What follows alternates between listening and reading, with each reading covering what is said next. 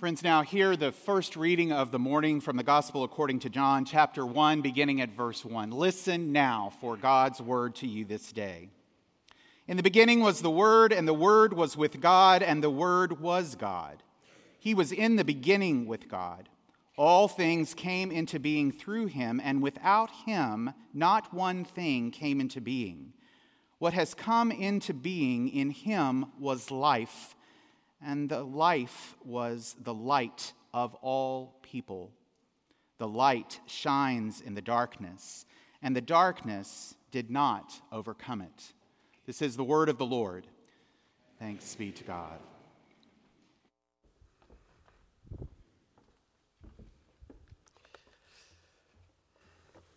Friends, good morning. Our second text is from the Gospel of Luke, the first chapter. Verses 26 through 38. Continue to listen to God's word to you and to me.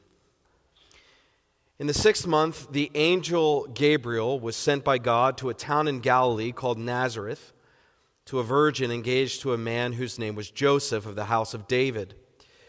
The virgin's name was Mary, and he came to her and said, "Greetings, favored one, the Lord is with you." But she was much perplexed by his words and pondered what sort of greeting this might be.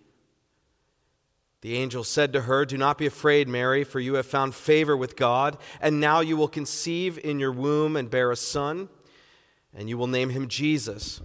He will be great and will be called the Son of the Most High, and the Lord God will give to him the throne of his ancestor David. He will reign over the house of Jacob forever, and of his kingdom there will be no end." Mary said to the angel, "How can this be, since I'm a virgin?" The angel said to her, "The Holy Spirit will come upon you, and the power of the Most High will overshadow you. Therefore the child to be born will be holy. He will be called Son of God. And now your relative Elizabeth, in her old age, has also conceived a son. And this is the 6th month for her who was said to be barren. For nothing will be impossible with God." Then Mary said, "Here am I, the servant of the Lord. Let it be done with me according to your word." Then the angel departed from her.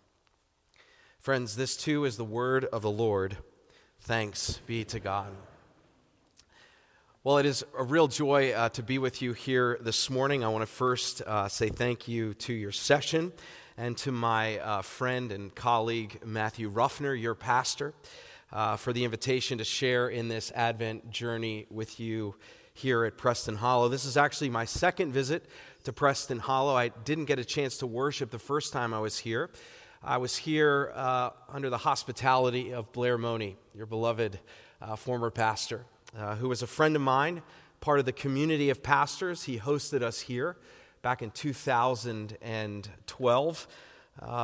It's a group that where we gather together for fellowship and for fun and for learning. And Blair, as many of you who've known him, was the consummate host and showed us a wonderful time, including giving us the opportunity to meet Roger Staubach, which was actually pretty good, pretty cool.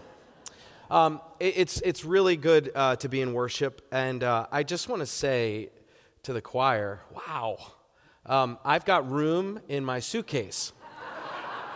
If anyone would like to come to Atlanta, thank you for your ministry. Thank you so very much for your leadership and the gifts that you bring in and through this place. It's good to be back with friends, too, like Webb and Allison Cochran, colleagues from seminary. And just on a very personal note, it is a joy to be in worship with Jens Korndorfer. Jens and I were on staff together at First Pres Atlanta for 9 years. By my count, we probably planned and led over 1,000 worship services together. So to get another crack at it in Dallas is really fun. Jens left us recently as Baylor poached him from us. No offense to all the bears who are out there, but I'm still in my feelings about that. To be on their music faculty, Jens, as you've heard, is a brilliant, brilliant musician. And it really is wonderful to be with you, my friend. Vielen Dank. With that, let's go to God in prayer.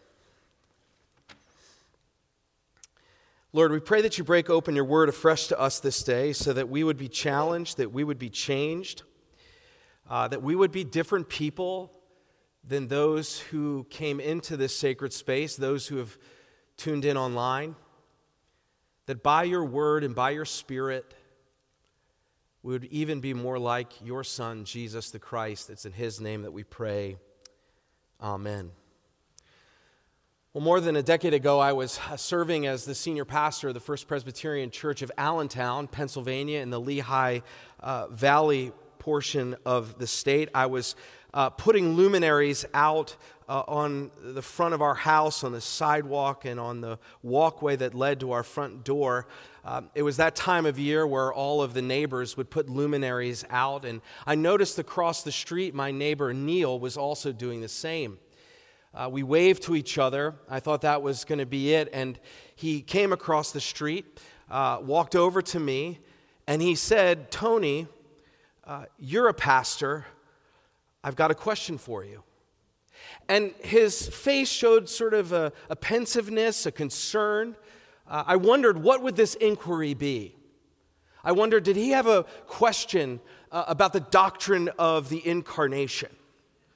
I wondered if he had a question about what we learn in seminary called the homoousios, how Jesus is the same substance as the Father.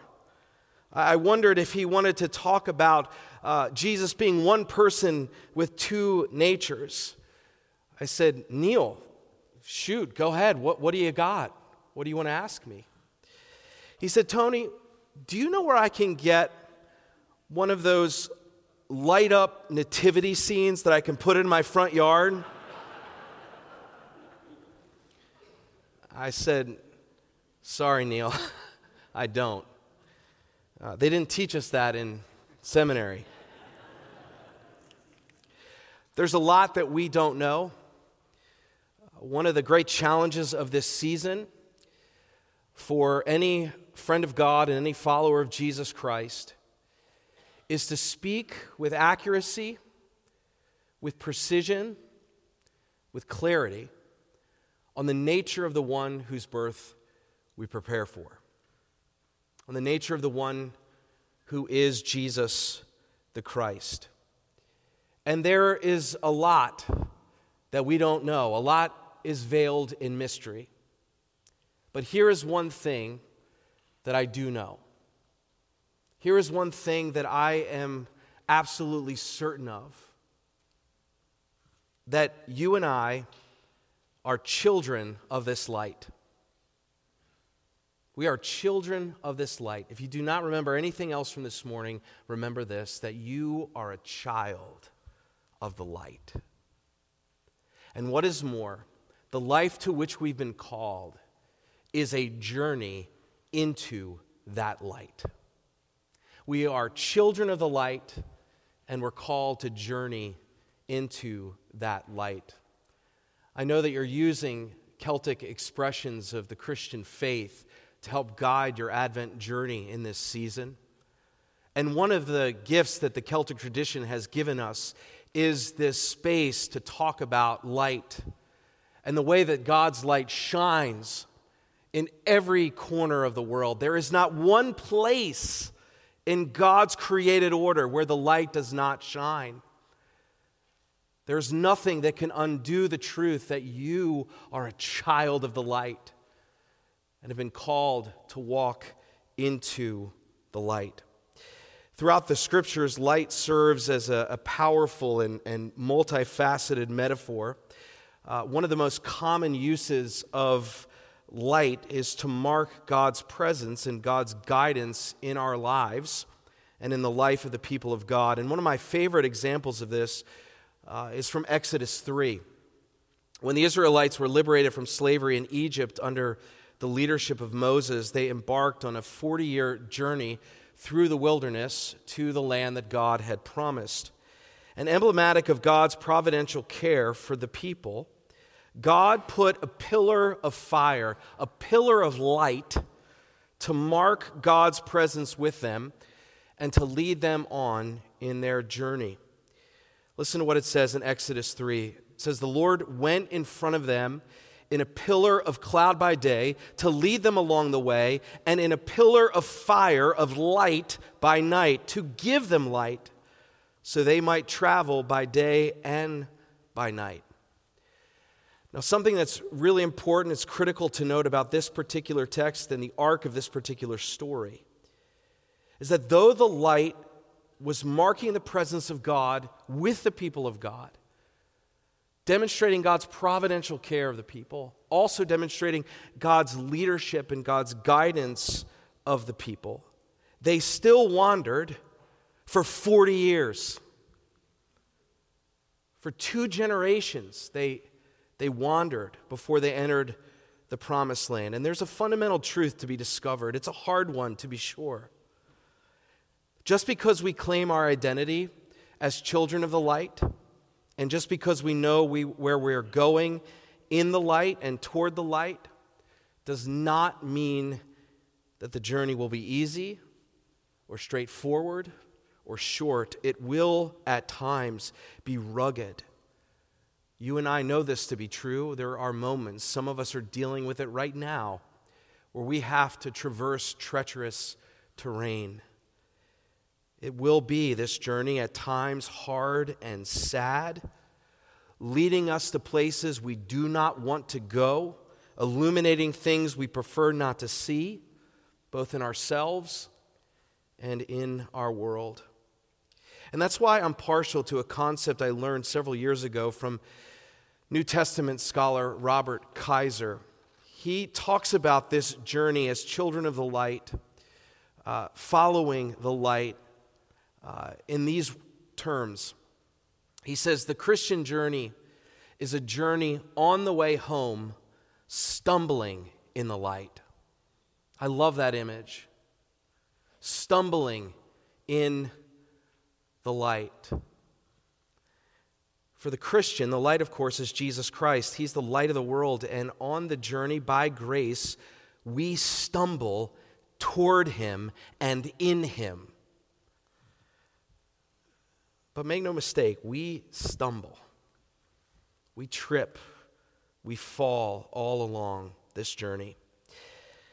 Back in September of this year, Harvard Medical School published an article on their website. The title of the piece is How to Fall Without Injury. How to fall without injury. It opens by saying most of our instinctive actions when we start to fall are more likely to get us hurt. You can't always avoid a fall, but you can reduce the injury it may cause. It goes on to list 10 tips on how to fall well. I'm only going to read a few of them. Lean forward into the fall. This gives you some control over direction. Fall sideways if possible. Aim toward open areas and toward grass or dirt rather than concrete. Aim away from other people and away from objects that can cause puncture wounds or fractures. This is my favorite. Fall on the soft, fleshy places. These areas have more protection and are lower to the ground.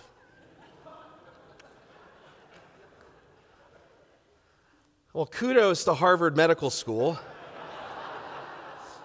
for addressing an incredibly practical problem. But good luck to anyone who's able to keep all that in mind as they're falling. Even so, the concept of falling well intrigues me. I don't know if it intrigues you, but it intrigues me. If we know that we're going to stumble in the light, if we know that we're going to get tripped up as we journey in and toward the light, who is Jesus Christ, how might we fall well along the journey? How might we learn to stumble properly in faith, hope, and love. I'm not going to provide 10 points. I want to hit 3.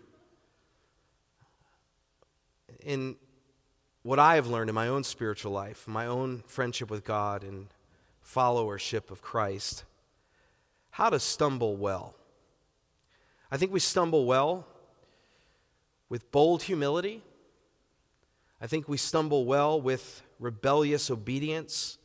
And I think we stumble well when we open our eyes and keep them open for the light. So I want to start with bold humility. Bold humility is something I think we see evidence in the life of Mary as she stumbled in the light. We hear this familiar story. We're going to hear it again in this season from the gospel writer Luke. The angel Gabriel appears and delivers a message to Mary. Do not be afraid, Mary. You found favor with God. We know how the story goes. And Mary says, how can this be? How is this even possible? I don't understand. And the angel answers, nothing is impossible with God. And it's here, I believe, that Mary is stumbling in the light with bold humility. She's falling well with bold humility. You have to see it in verse 38, and you can only see it or maybe hear it in the way that you read that final line of our text this morning. How do you read that line? Many people come to that line and they read it with great confidence, right? Here am I, Mary says, a servant of the Lord. Let it be with me according to your word. But does she read it with confidence? With everything that we know about Mary and her situation? Perhaps she read it with trepidation. We should read it rather with trepidation, rooted in trust, or uncertainty, rooted in faith. The way that I read it intentionally for you this morning. Here am I, the servant of the Lord. Let it be with me according to your word. With all we know about Mary, that's how I hear it. She has no idea how this is going to turn out. She has no idea. She doesn't know how the story will end. She doesn't know where this journey, stumbling in the light, will take her. But with bold humility, she simply says yes. And friends, as you stumble in the light, I'm inviting you to do the same. To say yes, trusting that God will make a way when there seems to be no way.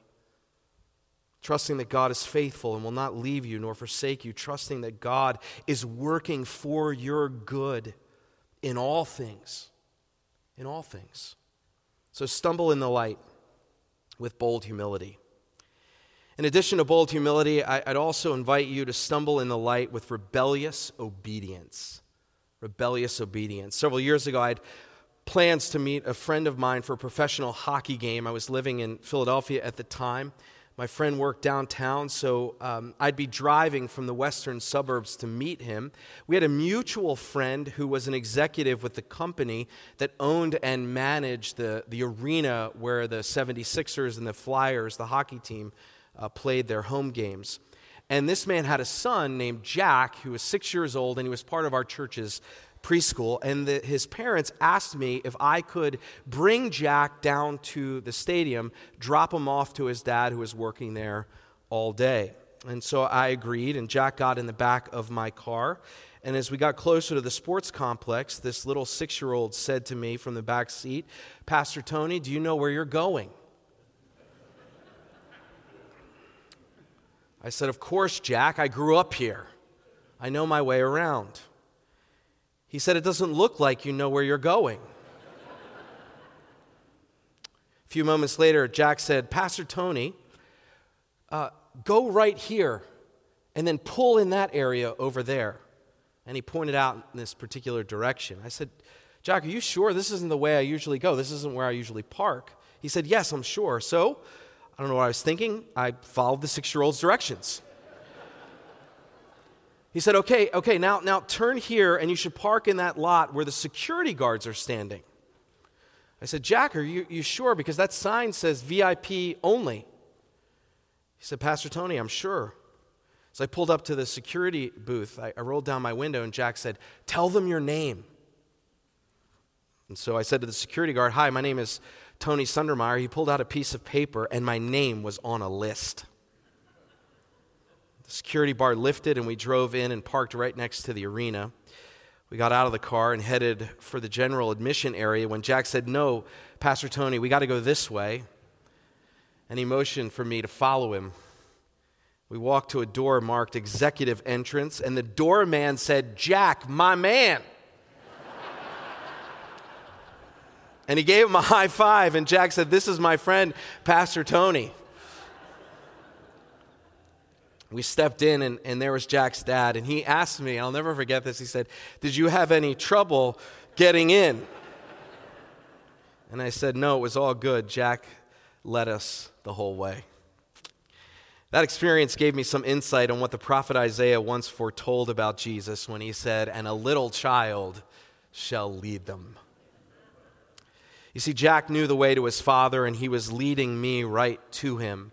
And I call this experience rebellious obedience, because what we must do is rebel against our own instincts, our own habits, our own self-confidence, our own ways of doing things, the ways we have always done things, our own self-righteousness, in order to obey the instincts, habits, and directions of this child. And we're going to stumble along the way, but we do so with rebellious obedience. Jesus says, "Follow me, for I am the way and I'm the light in which you stumble. Listen to my voice." So as we stumble in the light, we do so with bold humility. We do so with rebellious obedience. And finally, and I'll close with this, we do so keeping our eyes ever open for the light that God wants us to see. A few years ago, I got a phone call in my office at the church, and it was from a man I did not know, was not a member of the church. He said as much as he introduced himself on the phone. He said, "I just need to tell you something. I need to tell you about what your church has done for my daughter." Just a little context. First Pres Atlanta is right in the heart of Midtown Atlanta. We have a robust ministry to our friends who are vulnerable, many who live on the street. We serve about 1,200 people a month in various ways. And this man was talking about his daughter, and as he was trying to tell me the story, he just got so choked up. He said, "Just go ask Tricia, and she'll tell you the story." And so I went to the office of Tricia Pasuth. She's the director of our community ministries, a social worker. And I told her about this guy that called and about his daughter and that he had said that you could fill in the gaps. You could tell me the story. She said, "Oh, yes, this happened several months ago." Darrell, who's part of our facilities team, was outside of the church, and underneath the High Museum of Art, an overhang on the side of the High Museum, we're next door neighbors, was a woman just wearing a hospital gown, a hospital bracelet. And Darrell saw her and asked if she needed help. And he brought her into the church. They got her coffee, they got her clothes. She had a substance abuse issue. They got her into a shelter and then got her into a program. And that was the last that they had heard from her. And I relayed that the father had said that she was doing really well, that she was in recovery, that she'd started her education again. That next Christmas, I told the story I just told to you. And I was greeting people, as pastors are wont to do after service, wherever you greet people. And this woman came, and she introduced herself, and she said, "That was me. That was me." And I just started to cry. And we hugged, and she told me that she was finishing a master's degree, and she was going to start a doctorate in education. I went and I found Darrell that night, and I was tearing up, and I said, "Darrell, do you remember this woman that you saw under the overhang at the High Museum of Art? Do you remember bringing her in?" He said, "Oh, yeah, I remember." I said, "Darrell, had you not kept your eyes open for her, had you not seen her, I don't know what would have happened to her. But you kept your eyes open. Darrell himself has had struggles. Darrell himself has had challenges along the way. In fact, before he joined our staff, he was someone that we would serve. And he got his life turned around. And it just goes to show that you can be stumbling in the light. You yourself could be stumbling. That doesn't mean that your eyes have to be closed. It doesn't mean that you cannot see the light breaking in the world. It does not mean that you don't see Jesus in disguise in the most vulnerable and poor among us. We're all stumbling in the light. So stumble well, with bold humility, rebellious obedience, and open eyes for the sake of the gospel and the sake of the world. Amen.